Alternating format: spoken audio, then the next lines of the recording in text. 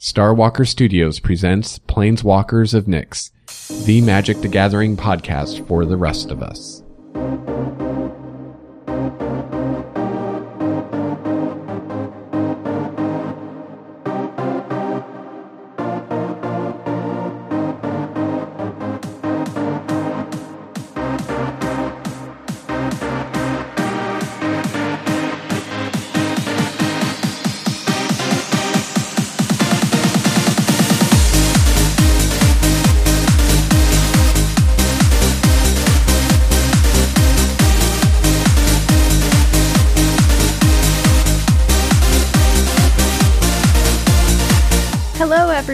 And welcome to the 5th episode of Planeswalkers of Nyx, a casual podcast for all those who play and love Magic the Gathering.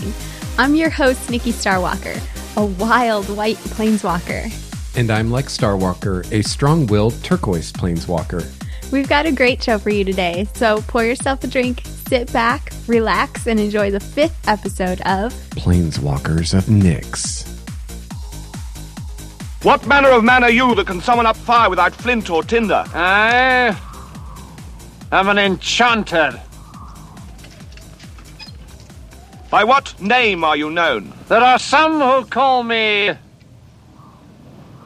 Tim. First up is the segment we like to call Our Week in Magic. So Lex, I am going to throw a wrench in things and ask you to start the conversation. You want me to talk? Yeah, it's something you're pretty good at, I'd say. Really? Okay. So, okay. What do you want me to say? What have you been doing this week? Okay, well, we've had some magical fun this week. Oh, lots. Well, actually, it's been a couple weeks. So, not this weekend, but last weekend, we went to a Born of the Gods pre-release, and we got some fly new Born of the Gods cards. Yep, totally. Born of the Guards.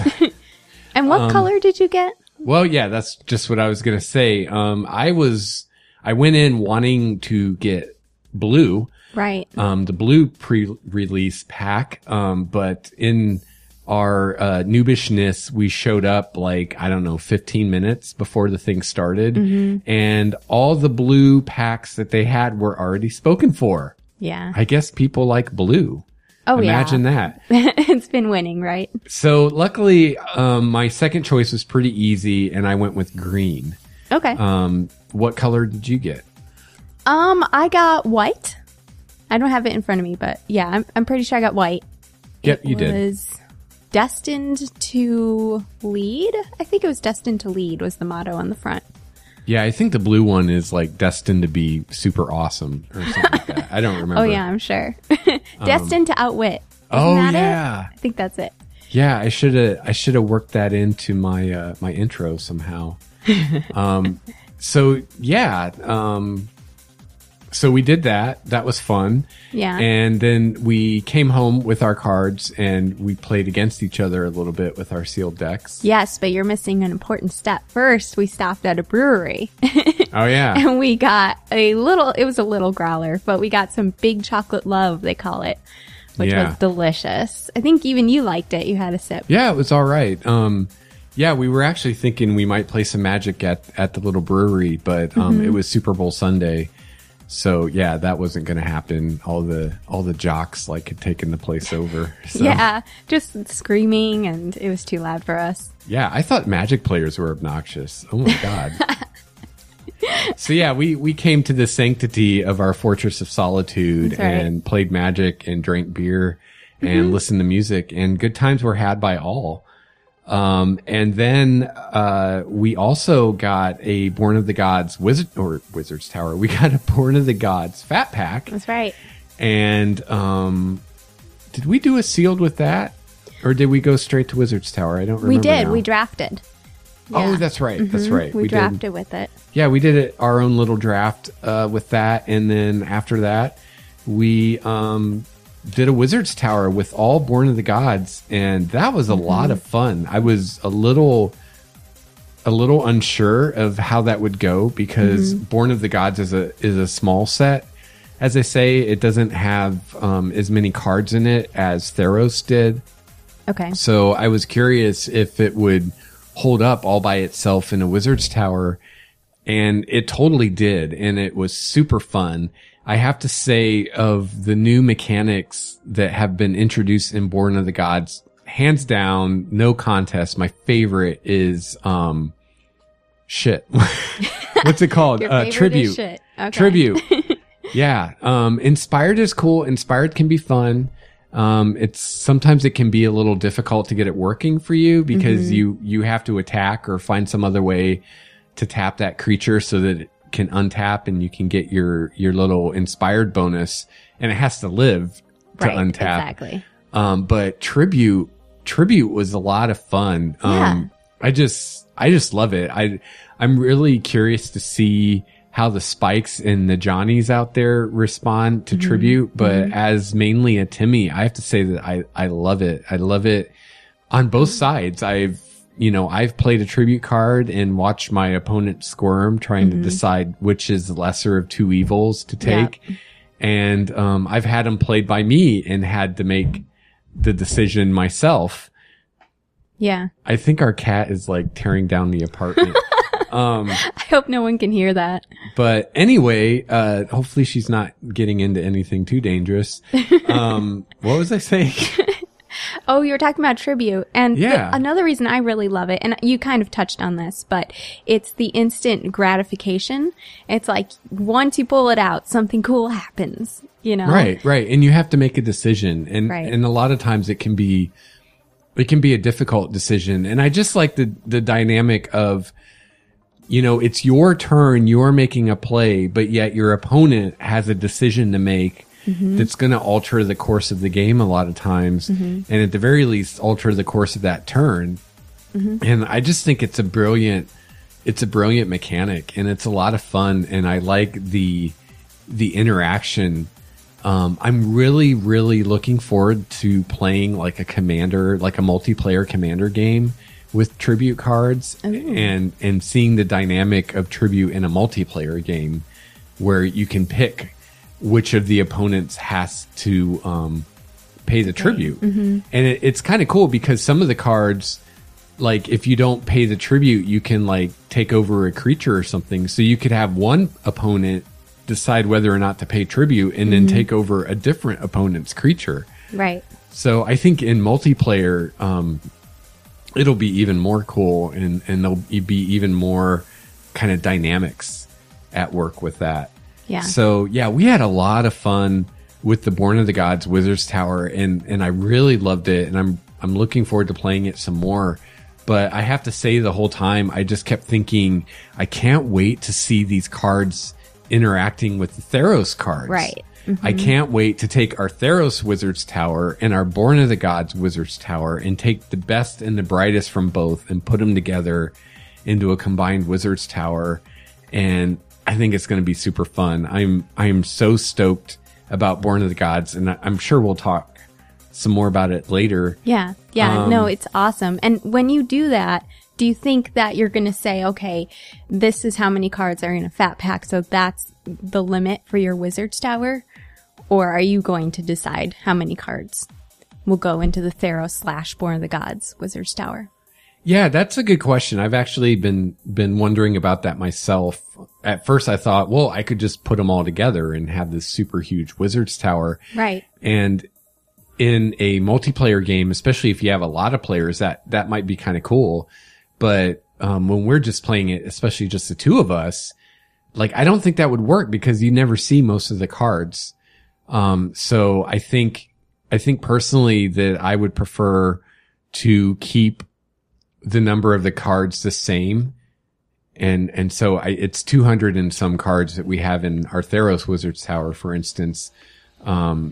So, well, let's see, we could do the math. Let's see, it's 9 fat packs times 15 cards is, let's see, 45, 135 and then 80 lands. So that's 215 about cards in the Wizard's Tower. Okay. So it's just like building like a 60 card deck. The more cards you add beyond 60, the less chance that you have of seeing any particular card that you might want to see. Yeah. So it's going to be really tough, but I'm going to try and go through them all and pick out, the 135 coolest spell cards and then throw in 80 lands and yeah. And because Born of the Gods is a small set, there are no new lands in it, which kind of made me a little sad. But you really like the Gate Crash lands, so maybe we could throw some Gate Crash lands in there just to have some more variety in our land art. Yeah. Because we're crazy and we care about those kinds of things. So, I had other things that I did the following week, but, Nikki, why don't you tell us some of the stuff you've done in Magic in the last couple weeks since our last show? Okay. Well, just to touch again on the pre-release, that was fun just watching everybody get excited over the cards and stuff and line up for their colors. And you were right. Most people picked blue. And then black, I think, was the next most popular color, it seemed like. Yeah, I think you're right. It seemed like it was blue, then black, then maybe red. Yeah, actually after that, I'm really not sure. It was like blue and black was really popular and then really tapered off. Yeah. It did dramatically, but I think it was red, white, and then the fewest people, I think, was green. Yeah, which really surprised me because at least in Theros, green was a super strong color. Right. It plays really well with blue. It plays really well with black. Historically, green has always played well with white. I'm not sure specifically in Theros if it does or not, but it seems like it should. Maybe, I mean, white's kind of... in Theros seems to be a lot about the heroic and more of an aggro deck, where green is more, big, huge, fat creatures and more of a control deck. So it might not be the best matchup out there. Like, white and red in Theros is a really good combination. But yeah, I was really surprised by that. What's with people hating on green lately? Yeah. I don't know. I think it's great. I think some of the best cards in Theros were green, personally, like Sedge Scorpion. Everyone loves a Sedge Scorpion, right? Yeah, 1/1 Death Touch. The only thing he doesn't have is Reach. If he had Reach, man, he'd be like awesome. As I kick the table. Boom! Well, anyway, when we came home to draft, I played green and white.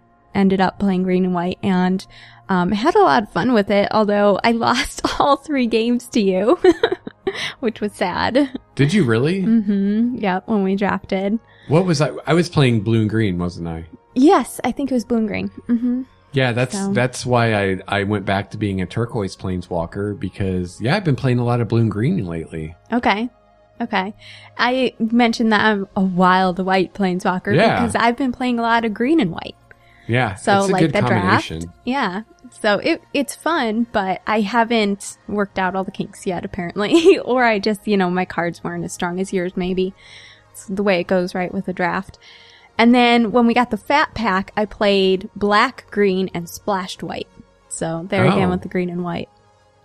But I know in Theros, black-green was a really good combination, it seemed like. Every time I played a black-green deck on a draft, like... it was very challenging. Okay. And every time online, I played right? against a black-green deck. Yeah, that was online. Okay. And actually, now that I think about it, I think most of my wins in Theros drafts, I actually played black and green. So, wow. Okay. Yeah. Very cool. Yeah. And then when we played the Wizard's Tower, I found this really fun combo, which I don't think you were having quite as much fun playing against it, but it was great. I brought out the Hero of Lena Tower, which is a creature, and she has Heroic. So whenever you cast a spell that targets her, you can pay X, and if you do, then you put X +1/+1 counters on her. Oh, yeah, I remember that one. Yeah, so I brought her out, and then I would cast Raised by Wolves on her. And basically that gives me two 2/2 green wolf creature tokens on the battlefield. And so, that would buff her, and then I'd have wolves, and then she would get another +1/+1 for each wolf I controlled. And then I would cast Nyxborn Wolf, which is an enchantment creature. So I'd just bestow that on her and give her +3/+1. And so that was a blast. And I loved the theme being a Timmy, you know, like here's this hero, but she was raised by wolves. And then the Nyxian born wolf comes in to help her. And I don't know, it was just great. It was a lot of fun.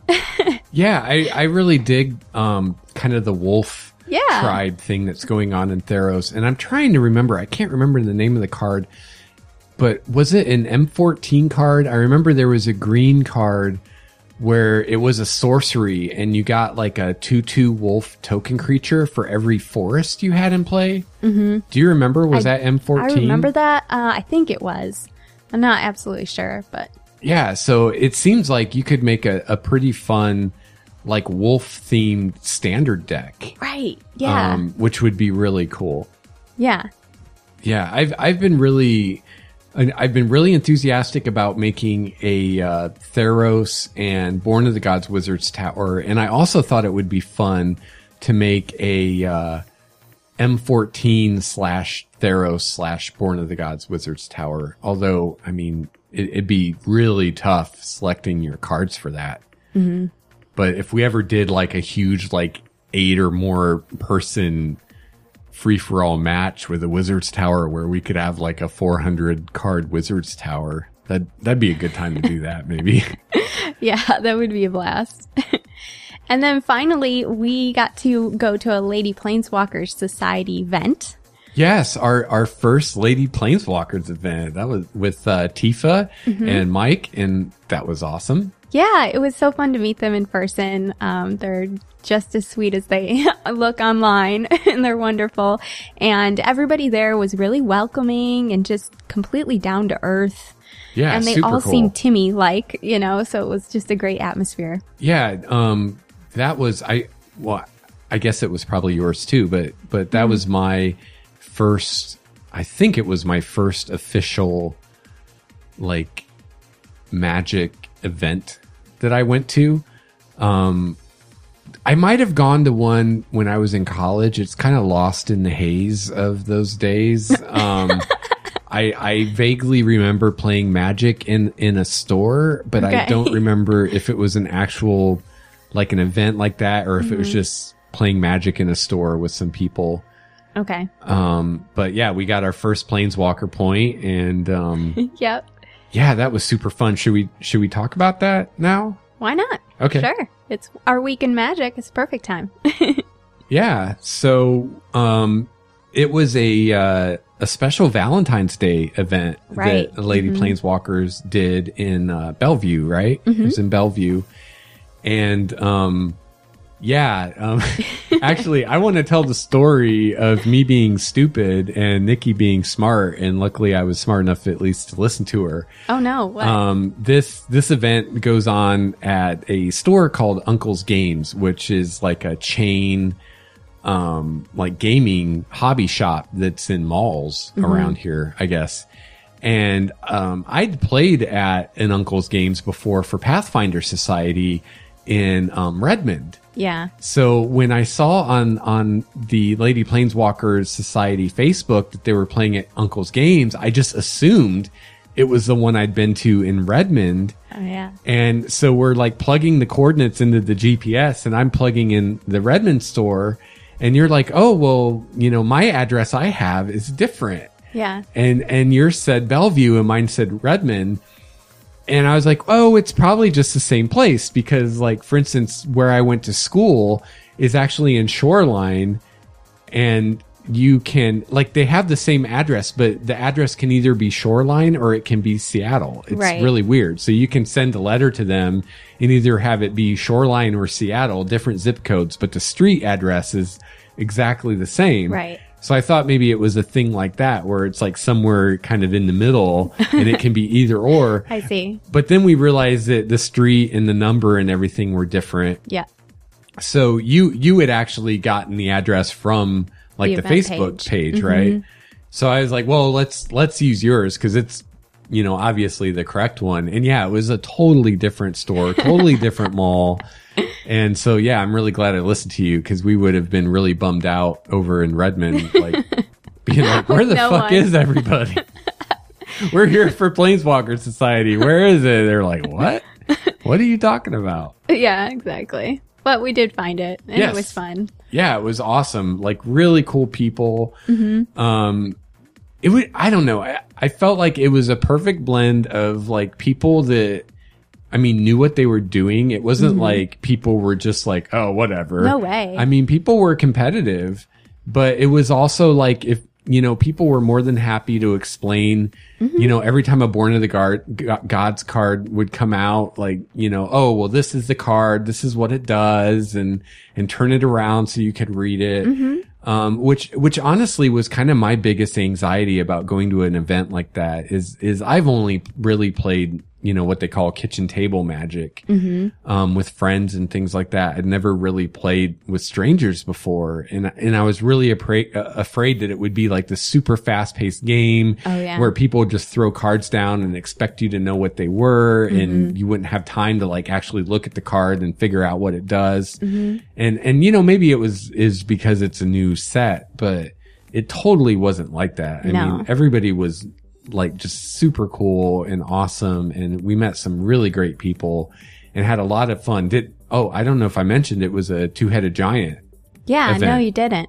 So it was something special that they don't usually do, which kind of brought in more people. I felt like, okay, it didn't seem like a lot of people were there in the first place, but I was talking to one girl that was there, and she's like, yeah, I don't usually, you know, come out to the East Side events. I guess she goes to the Seattle one. Okay. But she came for Two-Headed Giant because it's, you know, something special that they're doing. Yeah. And I thought that was awesome that they do stuff like that every so often and just throw in this new way to play or this new format, that's the word I'm looking for, that they don't usually play in the group. So... Yeah. And it was, you know, this was for Valentine's Day. Yeah. So it was all couples, which was really cool. Is like all these couples, and then we all played Two-Headed Giant together, and it was a lot of fun. And Nikki and I have played Two-Headed Giant on the Planeswalkers, the Steam game before, but this was the first time we got to play Two-Headed Giant together, like with actual real Magic cards. Yeah. So that was super fun. So what we did was, each couple got one of the pre-release packs, and we got the blue one this time, since I wasn't able to get the blue one last time. Since they were sold out, Nikki was nice enough to let us get the blue pack, although she wanted the black one. And then we proceeded to make our two decks from that. And I ended up going with blue and green for my turquoise deck, as I'm wont to do. And you did... What did you do? Was it black and white? I can't remember. Yes. Yeah. Yes. Okay. You did black and white. Yeah. Yeah. And like we were an awesome team. Like those two decks complemented each other really well, because Nikki was able to get out creatures really quickly, like lower cost creatures, and I brought creatures out more slowly, but my creatures either had flying or were just big if they were green. And I wanted to talk about a particular card that I actually got to play in both of the matches that we played. Okay. Which was, and it was actually the poster child card, or the mascot card of the blue pre-release pack. So it was the shiny foil rare, I think, that was in the seeded pack. Okay. And it was the Arbiter of the Ideal, which is a blue creature. And I got my little fat pack Born of the Gods book here. Okay. So I can was he expensive or? Well, let's see. He's 2 blue and 4 colorless mana. Okay. So 6 mana. So yeah, pretty pricey. This is kind of an end of the game thing that you bring out. It's a Sphinx creature, and actually, oh, my vision's so bad. Is that a male or a female? Nikki gets mad if I use the wrong pronoun. I just call everything she he. Looks female. She? Okay, so she is a Sphinx 4/5 flying creature, which already is pretty freaking cool. 4/5 flying. I mean, I'll buy that.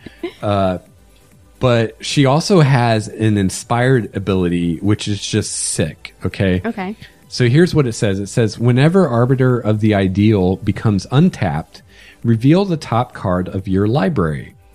If it's an artifact, creature, or land card, you may put it onto the battlefield with a manifestation counter on it. That permanent is an enchantment in addition to its other types. Okay. So basically, you get a look at the top card of your library, and if it's an artifact, creature, or land, you get to play it for free. That's pretty nice. Which is awesome. You don't have to pay mana. You don't have to do anything. The whole wait, what the fuck is it called? Manifestation counter. Yeah. That kind of threw me at first because I'm like, I don't remember seeing any card anywhere that said anything about manifestation counters. Is there some kind of mechanic or some kind of card that cares about that? Like, you know, if a creature has a manifestation counter, do this. I don't think that there is. I think that that's just like basically a reminder to you and your opponent that in addition to whatever other types that card is, it's also an enchantment. So if you pull out a creature or you pull out a land, it's also an enchantment. So if you have any kind of removal that works on enchantments, it'll work on that. Okay. So like, what's the green card that destroys an enchantment? It's like Artisan Sorrow or something like that. Like normally that wouldn't do anything against a land, but it could take out this particular land because it's also an enchantment. Oh, okay. But really the gist of this is you get the chance to get an artifact or a creature, in play for free. Right. And, somehow I got lucky and I got this card out in both matches.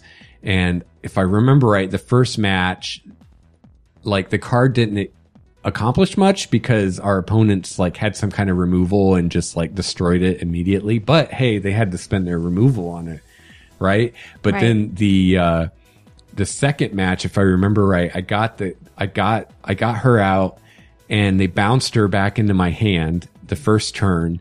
And then I cast her again the next turn. And then I actually got to use her inspired ability, I think 2 or 3 times. And it was pretty game changing. I got a couple extra creatures out on the board just because of that. And plus she's a 4/5 flying, which is really hard to deal with. So I really, really like that card. That card is super cool. Definitely fun. And was one of the first times, if not the first time, I've really gotten an inspire ability to go off that was really cool. Cause they are tricky. And then I also had, cause it was a blue-green deck, I also had a Kiora's Follower. Right. Which is a 2/2 creature. It's like 1 blue, 1 green mana to summon. And she, you can tap her to untap a creature. So one time I was able to attack with my ideal. And then after the attack, still in my turn, I was able to use Kiora's Follower to untap it and get the inspired ability like right away in that same turn. And so then not only did I have this 4/5 flyer to block with now, but I also had this creature that came out to block with too. So it's a really powerful card. A lot of fun. Interesting. A lot of fun. Yeah, that blue-green deck I made was pretty cool. I didn't have it like a huge amount of synergy. I mean, it was kind of a cobbled together deck, but between like some of the really impressive flying creatures I had with blue that had some cool like inspire abilities and some cool heroic abilities, and then just the big fatties I had in green, it was pretty effective. And then you had your white and black, and you had like a ton of removal in that deck, which was awesome. Yeah, and so that's why I felt like our 2 decks actually worked really well together, because mine kind of made up for some of the holes in your deck and vice versa. Right. Yeah, because you had a lot of heroic creatures, but then it turned out that maybe you didn't have quite as many activators as you would have liked to have, and your creatures were all really small. Yeah. But it was kind of cool because you got creatures out really early and they tended to die. But it gave me time to get my bigger creatures out, which had evasion, like flying and trample. And then by the time I was playing my creatures, then you had this really good removal with the white and the black where you could just take things out. Yeah, it was a really good combination of colors and decks. It worked really well. Yeah, it was a blast. And then in that, because we played with a pre-release box, I don't know if we even mentioned that, but for a two-headed giant, we had pre-release box blue. And in that, we got Afara, God of the Polis. Yes, we did. Yeah, so that awesome. was really exciting. But we didn't get to use her, right? You didn't put her in your deck. No, I was actually sorely tempted to do white and blue just to play her. And I also got the, I believe it's called the Battlewise Hoplite, which is a blue-white, heroic dude. Mm-hmm. But honestly, the main reason I didn't do that is I'm just not a fan of heroic. Yeah. I don't know. I've tried it many times on Magic Online. I've tried to make heroic decks, tried to make it work. And, you know, we were talking about this on the way home from this event that we just we're not huge fans of heroic. It's like there are too many variables. There are too many things that have to just go just right. Yep. You know, you got to have your heroic out right away. And then you got to have your heroic enablers right after that. And just everything has to come into place. And when that happens, it's super cool and it's ridiculous. But it seems like far more often, like one of those pieces doesn't fall into place and it's just like a crappy deck. And I would just rather play green with nice, big, fat, dependable creatures and some good ramp, or I'd rather play blue with some good flyers and scry and being able to draw cards and stuff like that, or better yet, playing blue and green, you know, or red with your damage and your aggro. But yeah, I'm just not a fan of the heroic. To me, it feels like heroic is great for a constructed deck. Like, you know, like we were talking about, I think it'd be fun to make a constructed deck where you have a few heroic creatures, like your more badass heroic creatures, like your Wingsteed Rider and things like that. And then just have a shit ton of bestow creatures. And that's another reason I'm not a huge fan of the heroic decks is I'm not a huge fan of combat tricks. Oh. I'd rather have good creatures. You know, things like counterspell or bounce spells or removal or things like that. I'm not a huge fan of the combat tricks. That's about the last thing I usually want in my deck. And the heroic, you know, it kind of relies on them. But if I can make a constructed deck where instead of using combat tricks to activate my heroic, I'm bestowing on creatures, I think that would be a lot of fun. Yeah. Or hell, just a bestow deck. Just a deck where every creature in your deck is a bestow creature, I think would be super fun. Yeah, definitely. I differ from you in the way that I don't mind using the combat tricks. I'm kind of interested in using more of them. Okay. What would be cool is combining our wolf deck idea with the heroic idea, because that was kind of how Hero of Lena Tower worked for me in Wizard's Towers. I brought her out. She has heroic, and then I enchanted her twice. Cool. Once with the bestow creature. So yeah, you're right. That would be really cool. Well, if you like combat tricks, it seems to me that green and white and red are the colors that have the coolest combat tricks. Okay. See, there's the green and white again. Yeah. Like Green has a lot of the, you know, like giant growth just gives your guy +3/+3. Yeah. I can't remember the name of the card now. I think it was in M14, but there's a card that like gives all your guys like some ridiculous like +4/+4 or something, and trample or something like that. So yeah, green, you have a lot of combat tricks that'll give you just a straight bonus to power and toughness or give you trample. Okay. And then white, like green tends to have bigger bonuses, like your +3 or something like that, where white has smaller bonuses, but has more of them that affect your whole team. Like gives all your creatures +1/+1. Okay. And white, a lot of times you can also get lifelink, which can be very sweet. And then red tends to have tricks that give you more of a bonus to your power as opposed to your toughness. But red will give you a lot of times first strike, which can be super sweet. Because then your little piddly guys that do a lot of damage but can't take it actually live because they have first strike and they kill their opponent before he can swing back. Which is pretty cool. Ah, okay. So yeah. Very cool. Yeah, those are good colors for the combat tricks. if you want to play more combat tricks. Yeah. Yeah, that might be a thought. And then just as a last note on the event, we did win. Yeah, we won both rounds. We only got to play 2, but we did pretty well. Yeah, so we represented for the Timmies. Yeah. That you can be a Timmy and still, win once in a while. But I have to say, in case anyone we played against is listening, there was more than our fair share of luck involved in both of those matches. Yes. I remember the second match, it came down to, it was one of those situations where either we were going to kill them in the next turn or they were going to kill us in the next turn. And our opponents had, God, I can never remember the names of these new cards, but there's a blue card that's a flying creature that gives all the creatures on your team, not on your team, all the creatures you control flying. I know what it is. It's the archetype of imagination. Yeah. That's what you're thinking of. Yeah. And it prevents your opponents from having flying. Right. So in Two-Headed Giant, it gave all of his creatures flying. It didn't give his partner's creatures flying, but it prevented both of our creatures from having flying. And I was playing, like, all my creatures that I had out had flying, and it just totally neutered them. And he had enough flying creatures that he could single-handedly kill us in the next turn. And I drew, I don't remember the name of the card. It's a Theros card. It's a green bestow creature that gives trample. It's a 3/3 creature with trample that you can bestow.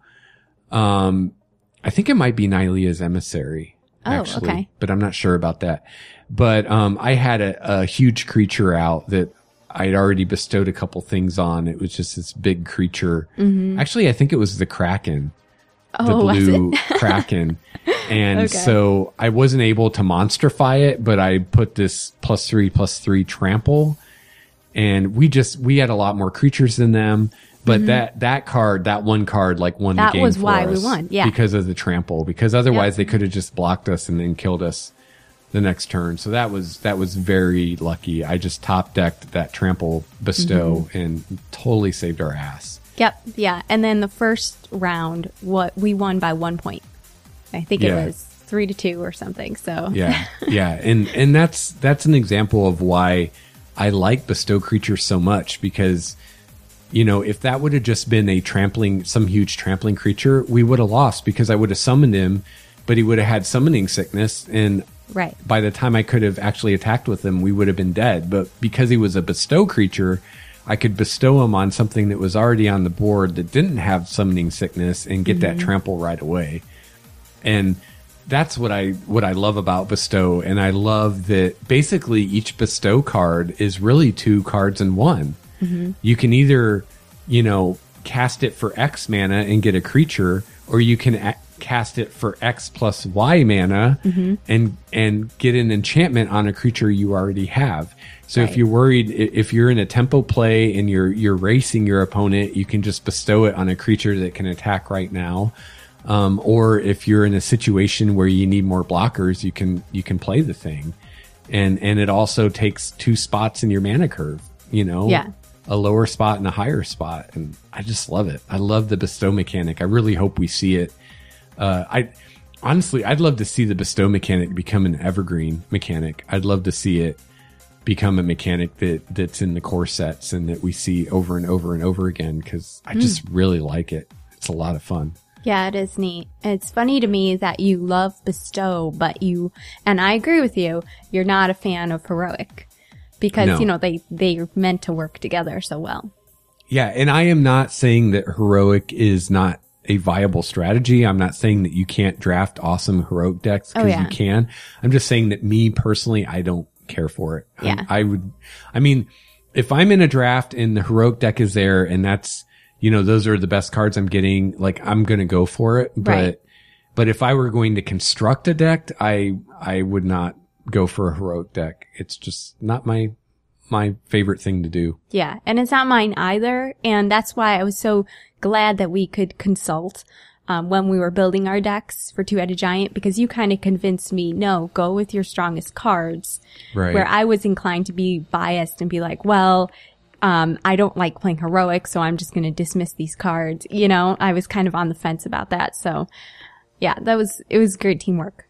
Yeah. Go us. Yeah. And it was cool because I don't think either one of our decks was an especially strong deck by itself. I would have, well, I guess I don't know your deck as well as mine, but like my deck in a 1 versus 1 matchup, I would have been very worried. I don't think my deck was super strong, but like you said, each of our decks kind of compensated for the other deck's weaknesses, and together as a team, they played really well. Yeah. Even though individually, neither one of them was maybe particularly strong. Right. Yeah. So it was fun dynamic. Yeah. So I really hope the Lady Planeswalkers have some more Two-Headed Giant events, because I really like Two-Headed Giant. I think it's a lot of fun. Mm-hmm. I think the only format I like better than Two-Headed Giant is Commander. Wow. Okay. It's in competition. Yeah. Now, Wizard's Tower, it's probably my number 3 right now. But honestly, I mean, we've just played Wizard's Tower with the two of us. One of the couples we played against, they've played some Wizard's Tower, and they were kind of in the same boat, and they were saying that they were really wanting to try Wizard's Tower with more people. And I agree. I would love to try Wizard's Tower with like 4 or 5 or more people and see how that goes. And once I do that, I may like it better than one of the others, but. Right. So we need to get a kitchen table, and then we need to contact those folks. Yeah. We'll get it figured out. Yeah. So, I know that Tifa said when she was on the podcast, was that last episode? Yeah, last episode. Yeah. We asked her if she had, Wizard's Tower events for Lady Planeswalkers, and she said, oh no, I gotta figure that out, like how that would work. And I mean, it seems like the logistics are a little complicated, like who buys how many boosters or whatever. But I was thinking, I don't know, maybe we can get together with them sometimes and just bring one of our towers and just let everybody play with our tower. I mean, we don't care, right? Yeah. I mean, how would you divvy up the cards, though, afterwards? Or are people just going to win packs? Or, like, will there be rewards? I don't know. I guess that would be up to Tifa. But, I mean, I'm not going to give my cards away. But, I mean, we could just play. I mean, does there have to be a prize? I don't know. Just get together and play Wizard's Tower for shits and giggles and fun? Yeah, right. I'm sure that's an option. Yeah, I don't know. I don't know how that works exactly, but I was just thinking that could be a fun way to sidestep the whole logistics of figuring out who has to buy so many packs or whatever. Right. I'd be happy to just bring one of our towers and let people play that. Yeah, totally. So, I don't know. Who knows? We'll see. Maybe we'll start a Wizard's Tower support group and people can come play Wizard's Tower. Excellent. But yeah, we brought up in a previous episode about how well suited Theros seems to be to Wizard's Tower, and Born of the Gods seems to be the same. And, we tried playing Wizard's Tower with M14 and Gatecrash, and neither one of those were nearly as much fun. Mm-hmm. So I really wonder if, it's kind of a chicken or the egg thing for me. Which came first, Wizard's Tower or Theros? Did they have an idea for Wizard's Tower and they were like, hey, let's make a set that would work really well with this? Or did they come up with Theros and then someone came up with Wizard's Tower and they realized, hey, these actually work really well. Wizard's Tower maybe doesn't work so great for Gatecrash, but it works great for Theros. Mm-hmm. I don't know. Yeah, I don't know either. We'd have to ask somebody at Wizards. Yeah, for sure. So what else have you been up to? Well, that's pretty much it. There's just one other thing I wanted to bring up in this segment. I had a eureka moment a week or so ago. If you remember in a previous episode, I was kind of making fun of Wizards because they call a D20 a spin counter. Oh yeah, I remember. And I thought it was kind of funny and silly that this thing that's been around for decades, they had to put their own name to. Mm-hmm. But I have to apologize to Wizards of the Coast. As often happens, I didn't know what the hell I was talking about. And it turns out that a spin counter and a D20 are actually different things. Yeah. And the reason that they're different is where the numbers are on the die are different. Like if you look at an actual 20-sided die that's, used for like role-playing games, for instance, the 1 is directly opposite from the 20 and the 2 is directly opposite from the 19 and so on. Like that's how the faces of the die are numbered. But on the spin counter, they're not numbered like that. Instead, it's numbered in such a way to make it really easy to use for keeping track of life. So it's like you have your 20 face and then you have like 19, 18, 17, 16, 15 all around it. And then around those are, 14, 13 and so on. So they are different. And so the spin counters are actually really nice for using for life totals for Magic because you just kind of go around the die as you go down in life.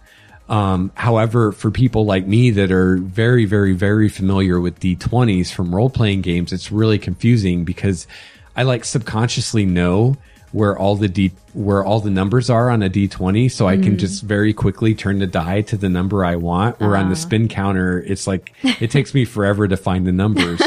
Or at least it did until I grokked how the spin counter works. And I'm like, oh, it'll be right next to the number I was just at.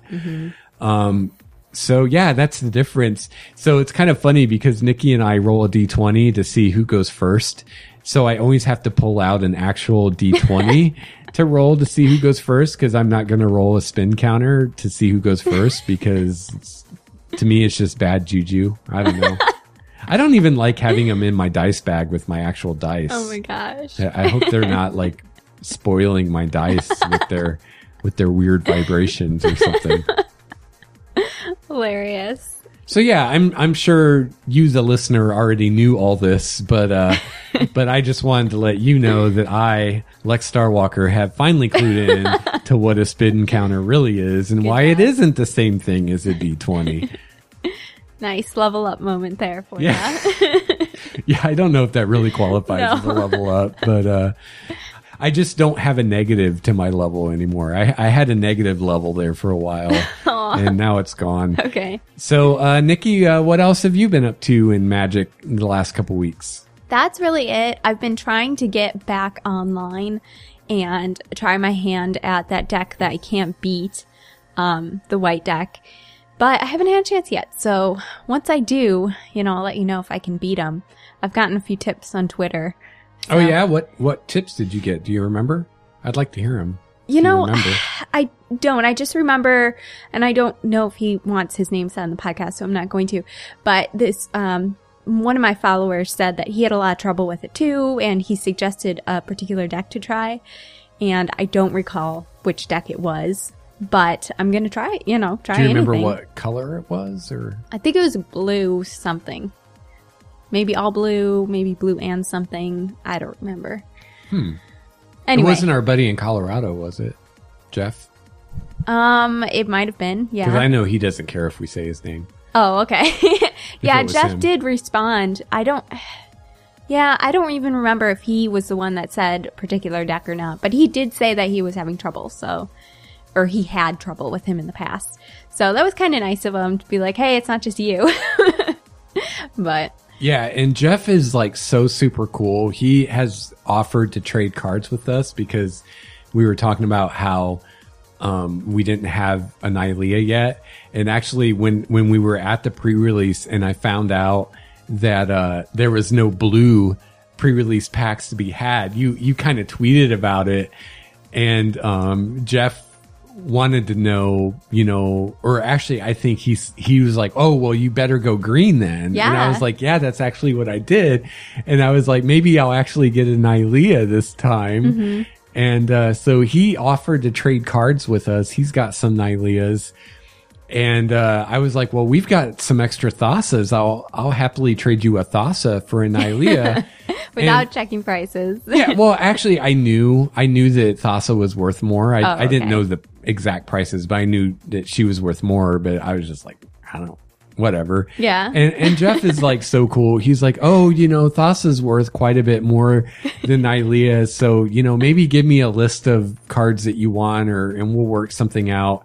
And so he is just like so super cool and awesome and like what every Magic player should aspire to be. Aww. I still haven't sent him that list, but I'm going to one of these days, Jeff. So if you're still wanting a Thassa, let me know and we'll definitely work something out. I just like I'm still holding out because we're still playing, some drafts and stuff where we get Theros boosters. So I'm still hoping that I'll just get lucky and get one. But I don't know. I've got to say, I think you should just go ahead and, we'll look through our cards and figure out what we want to trade, but there's no point in waiting. Although you did say that once you trade and you get the card in the mail from Jeff, then you're going to open her. Right. Murphy's Law, right? Yeah. I haven't run the numbers, to know the exact, like, probability, but yeah, your probability, we counted up and I think there's something like 22 or 23 Theros cards that we don't have yet. Of course, they're all uncommon or rare. And, especially the rares, your probability of getting that particular card in any given booster is really low. Really low. So, well, okay. First of all, course. there's only 1 out of 15 cards that is a rare or mythic rare. And then, if it's a mythic rare, I think it's something like for every 8 boosters, 1 of them will have a mythic rare instead of a rare. Mm-hmm. And then, if it's a mythic rare, you got to count all the mythic rares that there are. And then it's 1 and whatever that number is. So it's a compounded, very low chance of getting the actual card that you want. So we're definitely at the point in our collection where trying to buy boosters to get the cards we don't have is just crazy. Like we're at the point where we just need to trade or buy the ones that we don't have. Yeah. And this way Jeff gets something that he wants. Right. Yeah. It's a win-win. Yeah. I just got to figure out how to send Magic cards in the mail so they don't get buggered up.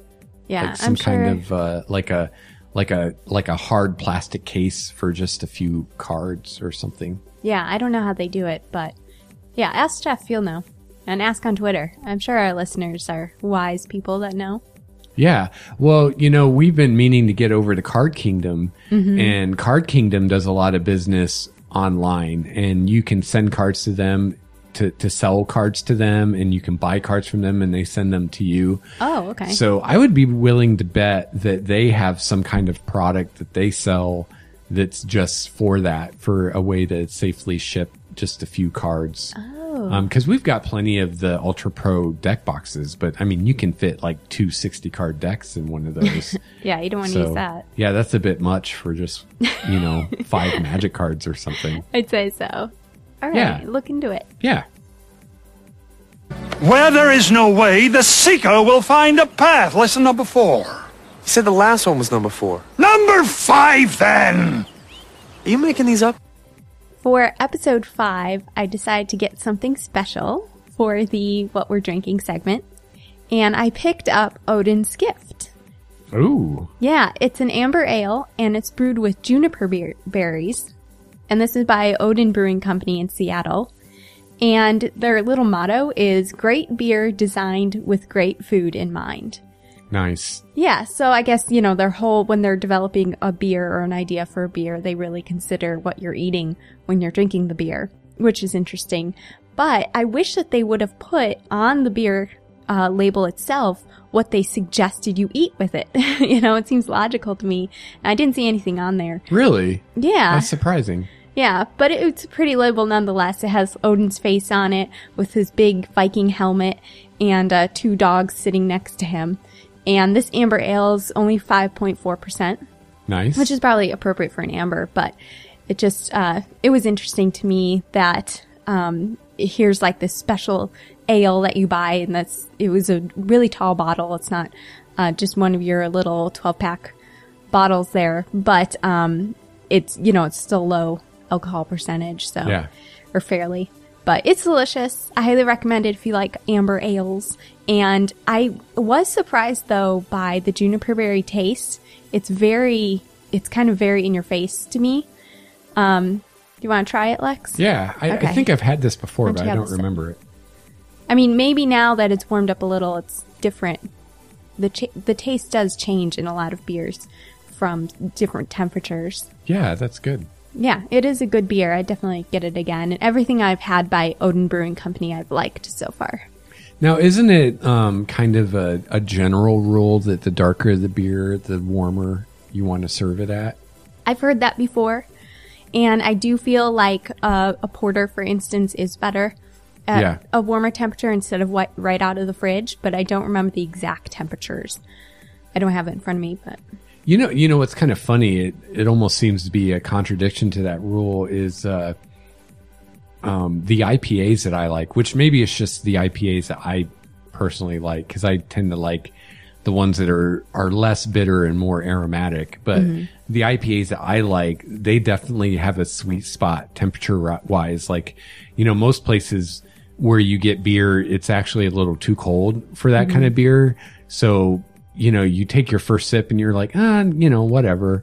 But, once it's sat in your glass for 10 minutes or so and it's kind of warmed up a little bit, like the flavors really come out. Yeah. For those IPAs like Lucille and Stone Brewing's IPA, those piney ones that I like. Yep. And I guess it's sort of true for this beer. When I brought it right out of the fridge, like I said, I was surprised by the juniper taste. But now that I'm drinking it, and mind you, it's not warm. It's still cool, but it's not cold anymore. Right. And it's more balanced. It's better balanced now. Right. It's probably around 50 degrees. Okay. Which is a good serving temperature for a lot of things like that. Your fridge is more like, 34 or 36 or something like that. It's a little cold as the beer warms up, those flavor and, I don't want to say odor. What's the word? Aroma?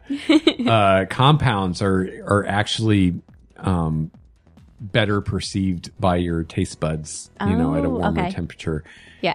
That's why, most of the mainstream American beers, they're all like, ice brewed and it's got to be ice cold. It's because the beer actually tastes like shit. And when it's ice cold, you don't notice how shitty it is. But God forbid it gets warmer, it gets down to 50 and you're like, oh my God, this tastes like nasty. As my father used to say, you don't want to drink the panther piss. Yeah. Yeah. You're lucky if it tastes like panther piss. So Lex, what are you drinking? All right. Well, I think I've mentioned this beer on the show before, but I'm drinking New Belgium's Triple. I'm a huge fan of New Belgium. It's one of the few American breweries that consistently makes beers that I like. And they also live very dangerously in my book because a few of their beers are copying Belgian styles, which I'm very critical of. People copying European styles. You better fucking get it right. That's all I'm saying. Wow. They get it right. This is a really good triple, especially for the price. I mean, you can get some really good American-made triple beers, like Sam Adams makes some good ones. Sierra Nevada, the Ovila, their triples really good. Too. But they're really expensive. Like you're going to pay $10, $11, $12 for like one, 750 milliliter bottle or I think that's, like the size of a wine bottle, of beer. Where this, at least here you can get a 6-pack of it for like $8. So it's a lot more affordable for something like that you're going to drink on a regular basis. And it's really good. So this is a triple, a Belgian style triple. It's brewed with coriander and you can taste the hint of coriander in it. It's 7.8% alcohol by volume. So, it's got a little kick to it. Really good, really, refreshing. If you've never had a triple before, they were, Belgium's answer, as I understand it, they were Belgium's answer to the Pilsner. What? Really? Yeah. So I don't remember the dates, but history, Pilsners became all the rage. Starting with Pilsner Urquell, and then everybody else started making their versions of Pilsners, and it began this shift from the darker beers to these lighter colored beers.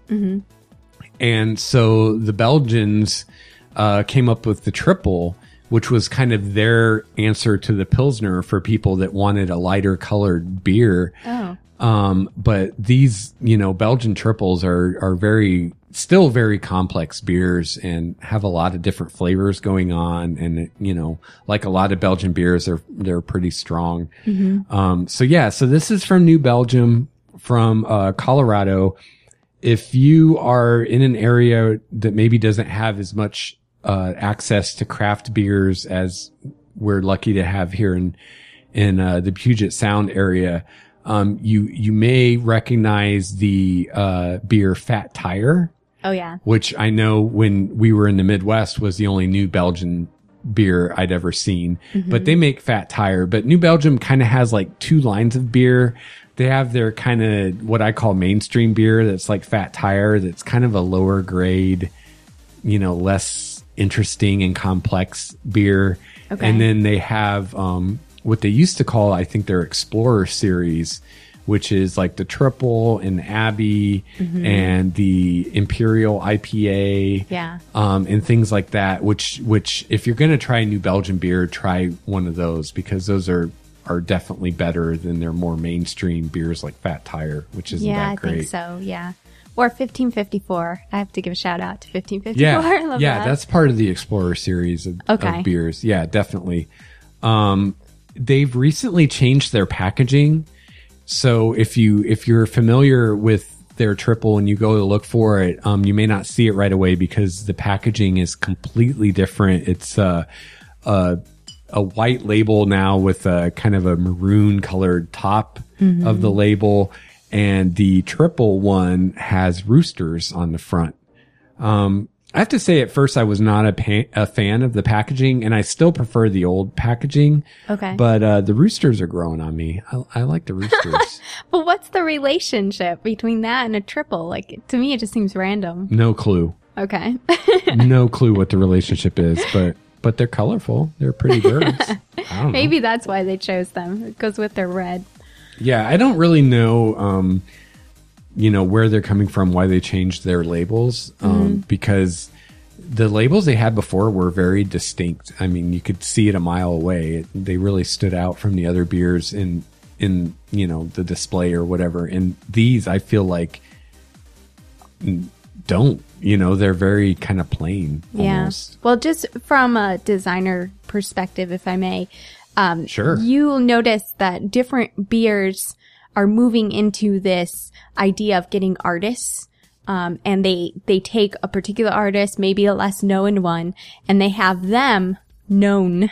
I always say that word incorrectly. There's and that Chicago always coming calls out. me out. There's that Chicago. Less known folks and Chicago.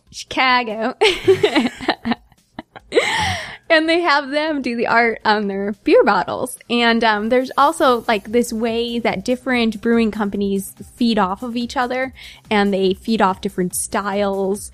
This style where it's a very flat look to the text, and they have it in all caps, New Belgium and triple, all capital letters. I've seen this kind of style in other beer companies and on their labels. Okay. So I think it's one of those things where they're just trying to keep up and refresh and stay on top of things as far as the trends. But I have to agree with you. I like their old look better. Yeah. And it could just be because I'm more familiar with it. But. Right. We hate change. But yeah, try the New Belgium triple. It's very good.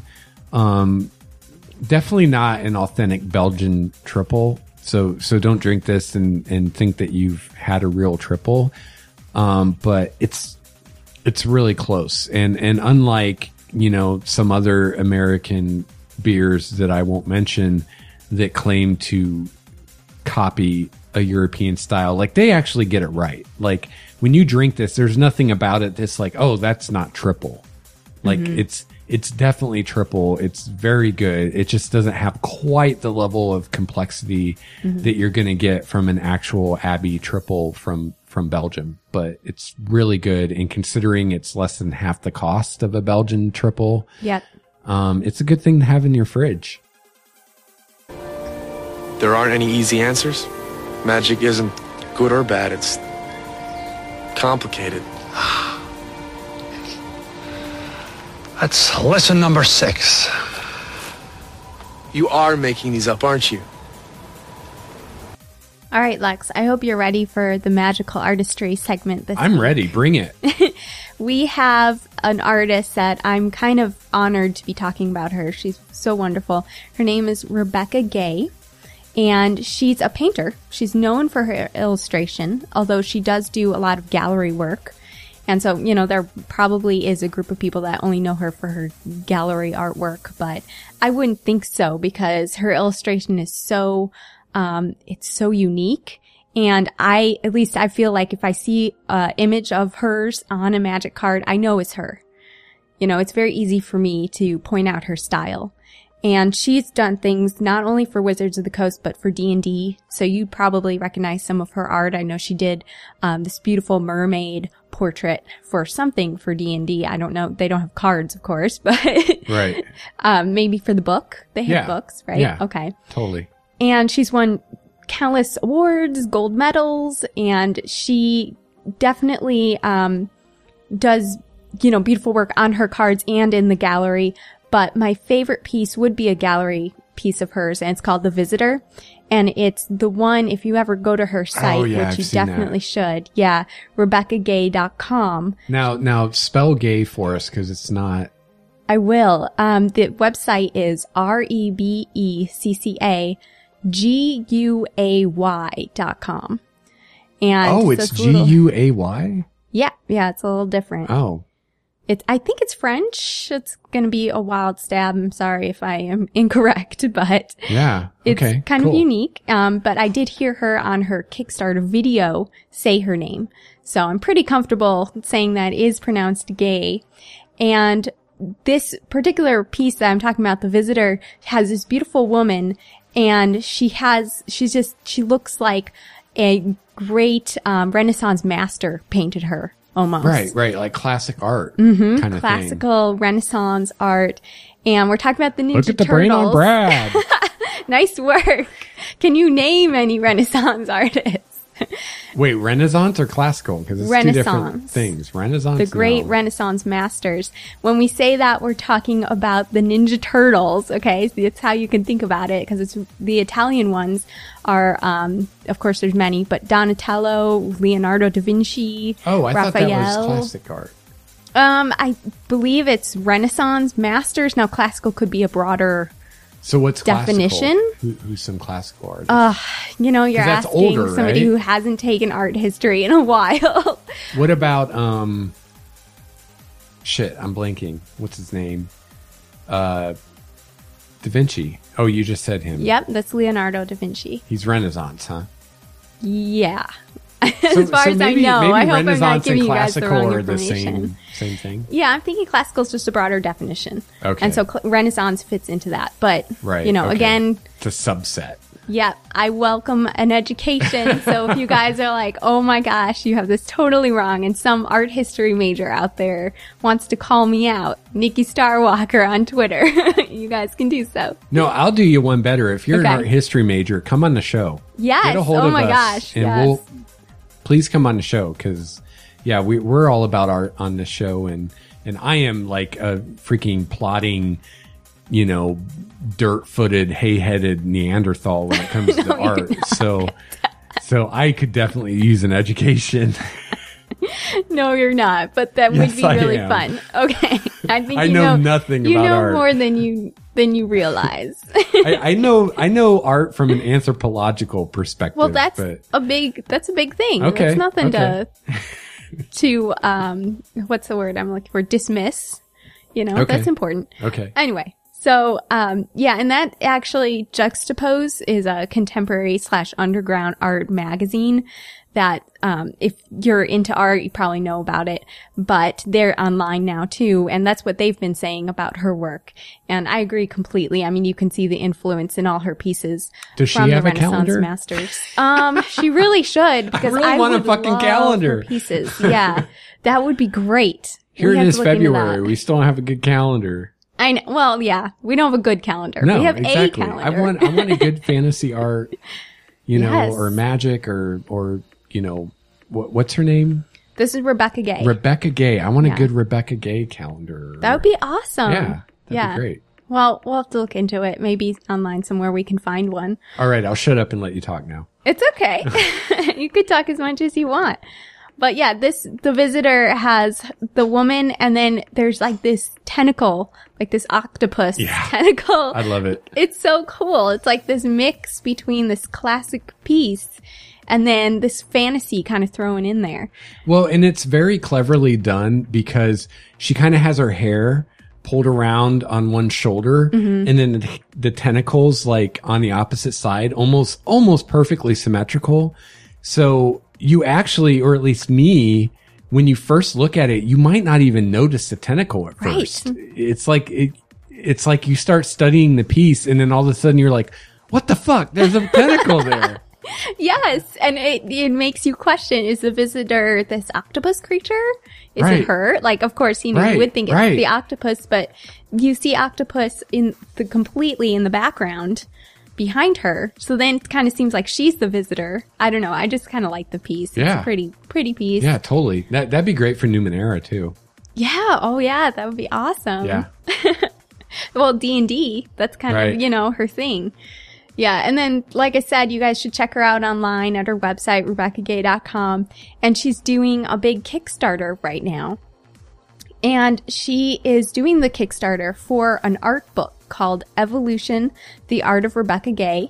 And it kind of covers her pieces from 1993 to 2014. And her original goal was $36,000 to print this book. Wow. Nice. Yeah, it's a really gorgeous book with like gold leaf on the outside. Are we getting It's one? just so pretty. I really want one, but not yet. We haven't given her money yet. Let's but do we'll it. See. Yeah. I'd love to either get the book or at least a print because she has some really Let's pretty get the prints. book. Okay. But they already reached the minimum funding to be printed. And this Kickstarter just started, mind you. Nice. And it's currently at 46,989 thereabouts last time I looked. And that's only with 171 backers. So Wow. people, yeah. And you can actually on there, and it's gone now, but she had as one of her rewards, like the original piece. And we're talking thousands of dollars. And, you know, only one person can get it. But it brings up the money pretty quick, I think. She should have had an auction for that. Yeah, right? I know. Let I think everybody she have could a have bidding made war. even Yeah. more, maybe. She would have made more than the Kickstarter just on that. Maybe, because they're very beloved pieces, it seems Right. like, Yeah. from the community. And she's doing signed prints of her Magic the Gathering art, and that's available for backers. And I just wanted to talk about the 3 that are available. One of them is Dwell on the Past, and it's from Torment. Okay. And it's from an uncommon card, but it's gorgeous, and you can see a lot of movement in it. What's Torment? Torment is an older set. I Oh, don't a remember Magic exactly set. when. Yeah, it's a set. Oh, see, That's I'm what just, I meant. It's I from got Torment. Numenera on the brain. I was thinking Oh. of the Numenera PC game that's coming. Oh, okay. It's called Oh, Torment. that's right. What a coincidence. Yeah. That's funny. Yeah. Interesting. Well, anyway, so we have that one, and then we have Regenerate you can get as one of the prints, and that's from Magic 2010. It's an uncommon. That one's gorgeous. Again, with the crazy movement in the hair. That is definitely the best art I've ever seen on a Regenerate card. That is for sure. So tell me about this. Regenerate is something you see in a lot of sets? Yeah, Or- it's a keyword ability. A lot of creatures have it, but it's also, I believe it's a green spell. I'm pretty sure I remember Regenerate from all the way back in Alpha. Oh, But okay. it's just a, like an aura enchantment that you can put on the creature to give them Regenerate. Okay. The ability to regenerate. Okay. I look like such a noob, but I can't like remember ever playing Regenerate. So It's still a little new. I haven't seen it in a while. I haven't seen Okay. it like in the recent sets since we started playing. Oh, like, okay, I good. don't remember seeing it in M14. Definitely not in Theros. Okay. So I don't know. It could be one of those cards that they don't even reprint anymore. But I definitely remember it from back in the day. Okay. Well, that makes this piece worth even more then if they don't even put that card out, I would think. Yeah, but when I saw Regenerate, it didn't have that art. Like, that is way cooler than whatever the art was before. From Alpha or Beta or whatever the hell it was. Yeah. Yeah, it's really pretty and it's kind of emotional because it Yeah. looks like two elves are embracing each other and he's trying to bring her back to life somehow. So it's interesting. And then the other one, it's Channel. And that is from an expansion set. It's called From the Vault, Exiled. And it's a mythic rare. And it's gorgeous also. Again, all the movement in her pieces with her dress flowing in her hair. I love Rebecca Guay. She's just wonderful. That's another old card that I recognize but have not seen that particular art for. And that's way better than whatever the art was that I saw. Yeah, I looked it up on the Gatherer from Wizards of the Coast's website. And I had to do a little digging to find this particular card that used this art. Yeah. So, yeah, the art in the first few Magic sets wasn't that great. It was just the time. Like, I remember, that was back when Dungeons and Dragons was still published by TSR, and it's this crappy cartoony art.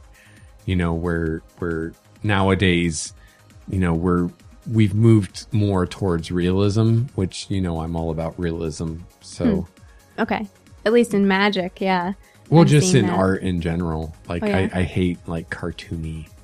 Oh, yeah, you in particular, yeah. I know. Yeah, I want to see, when I look at a piece, I want to believe it's real, and Okay. when it's all cartoony with these big, huge eyeballs and androgynous people, it's like,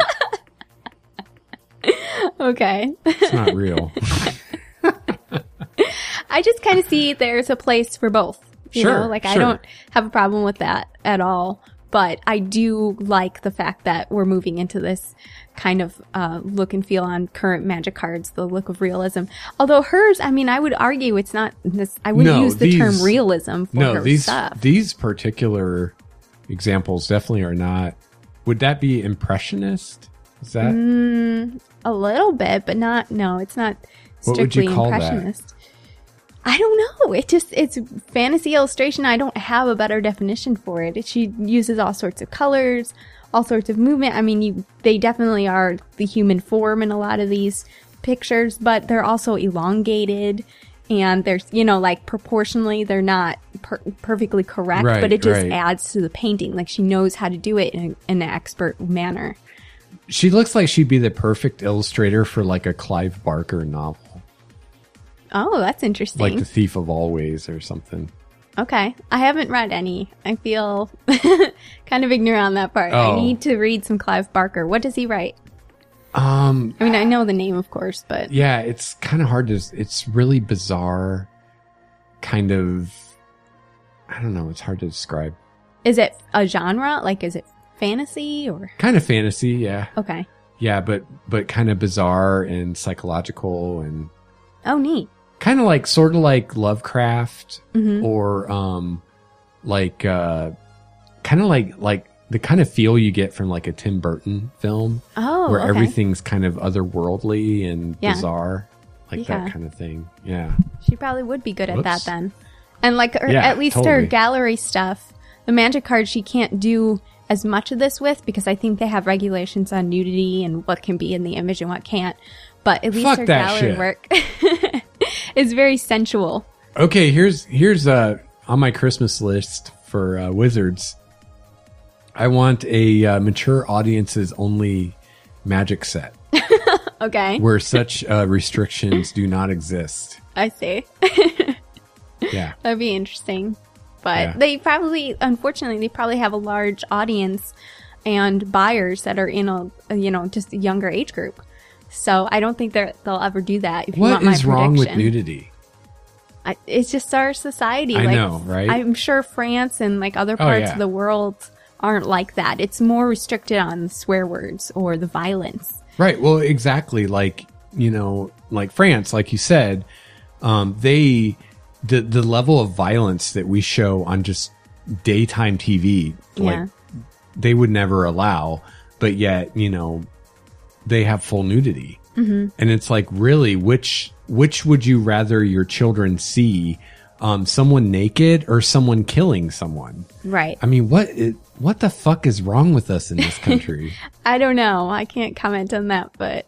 Well, we do know, but we're not going to talk about that because that's not what this show's about. Okay. Getting off topic, I guess. All Damn. right. Let me hit this table a couple more times just in case no one heard it the last few times. Now, how many triples has that been? This is only number 2, but when you're at, what was it? 7.8%? That's a good amount, dear. Well, I did 2 podcasts. I got to drink a triple for every podcast. I see. It's our guarantee at Star What's a Walker guy to Studios. do? A triple What's a for guy every to do? podcast. That's right. 1 triple per podcast. Guaranteed. All right. Well, back on topic. We have a topic? We do. Oh my gosh. Right. We have found it again. Rebecca Guay. Yeah, she has this one cool backer reward that I thought our listeners might be interested in. Okay. If you know who she is and you are a fan of hers, one of the rewards is she will sign all of your Magic cards. What? That she's done. Okay, with her artwork on it. Oh, okay. But, I mean, she's done a lot of cards for them. And she will sign all of them up to 400 cards. But you will get a receipt after you purchase this. You'll send her your cards with the receipt and she'll sign all of them and send them back to you. Yeah. I mean, that's a lot of time for her to sit there and sign every card. So it's a really cool reward. So if you want to support her and you want to get your card signed, look at her Kickstarter. All right. I have a personal request for me to you, the listener. If you do this, please don't send this poor woman 400 cards to sign. Oh my God. Yeah, I've read some books on Kickstarters, and one of the big issues with someone for their first Kickstarter is you don't really necessarily realize how much work and time is involved in fulfilling all the stuff and just shipping things out to people. And I mean, this poor lady, how many, that might be is it high. just one person that can get that, or is there a limit to how many people can back at that level? There must be, but I did not look to see. Do they tell you there's only this many that you can get? Okay.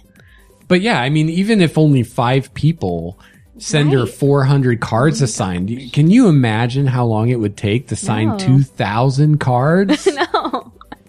I mean, unless she has one of those like least. stampers with her signature on it. Yeah, I don't think that counts.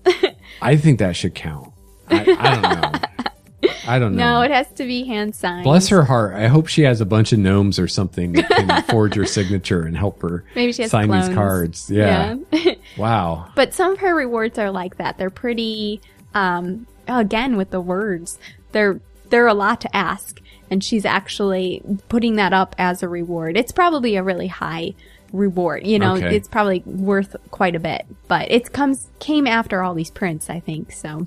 Well, yeah, you got to figure it's going to take hours for her to sign that many cards. Of course, most people probably won't send 400, but you never know. You never know. I mean, there could be people like me that just love art, and maybe they're collectors and have tons of cards, so. Anyway, if you don't want to go through the Kickstarter, or if you want to do both, you can buy her signed prints on her website. They're 13 by 19. They're really nice. She has quite a selection on there. And you can also pay for your cards to be signed or altered and signed. So you know how there's this thing in Magic where people, artists, or just you can ask your opponent to do it. They take your card and they will actually draw on top of the image and kind of either enhance it or make it funny or whatever. So "Quote, she unquote, will do that. Enhance it. Right. She will alter your cards and sign them. So it's kind of nice of her to offer that. Not all Magic card artists do that. Yeah, I was going to say, if Rebecca Guay does it, it probably will be an enhancement. But if your opponent does it, it's enhancement is a colloquial term, which really means make it shitty. It's all based on the observer's opinion. Your Winstead writer now has a mustache. Isn't that cool?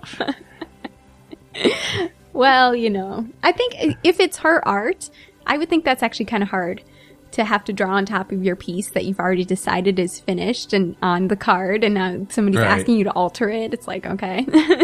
Yeah. But yeah, she'll do it. So that's nice of her. Yeah, and the best place to find her online or through social media is her website. You'll have all the links right there. And what's the website again? RebeccaGuay.com. Her last name is Guay. And 2 C's in Rebecca, right? Yep. All right. Awesome. Well, guys, definitely go check that out. We should really support these artists that make our Magic cards so much more than just boring rules text. Right. Yeah, because I mean, honestly, I think if you're trying to bring something, God, I can't fucking talk. Neither of us can think of words today. I know. If you're trying to bring someone new into the game of Magic, if there is one thing about this game that's going to give them that just first impression of this is really cool, this is something I want to be a part of, it's going to be the art. Yeah. And we should, I mean, it's hard to be an artist in this society. What they do is not valued to the degree that it should. I mean, yeah, I mean, you see these football stadiums filling up with people, right, for these sports players. But somebody as amazing at art as Rebecca Guay is, she has to do a Kickstarter and try to garner as much money and attention as she can, and she has to market herself, and she really works hard at it. It seems like so. Yeah.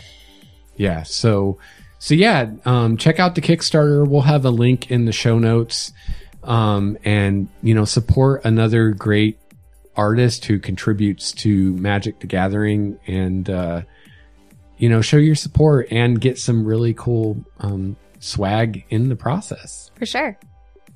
A wizard is never late, Frodo Baggins. Nor is he early. He arrives precisely when he means to. Well, it's that time again, Lex. It is the end of episode 5. Parting is such sweet sorrow. Yeah. But you guys can check out our website, starwalkerstudios.com/Planeswalkers of Nyx. And there you will find the RSS feed, our show notes for this episode. I will definitely put up some Rebecca Guay links. Yeah. And you can also check out our other podcasts there.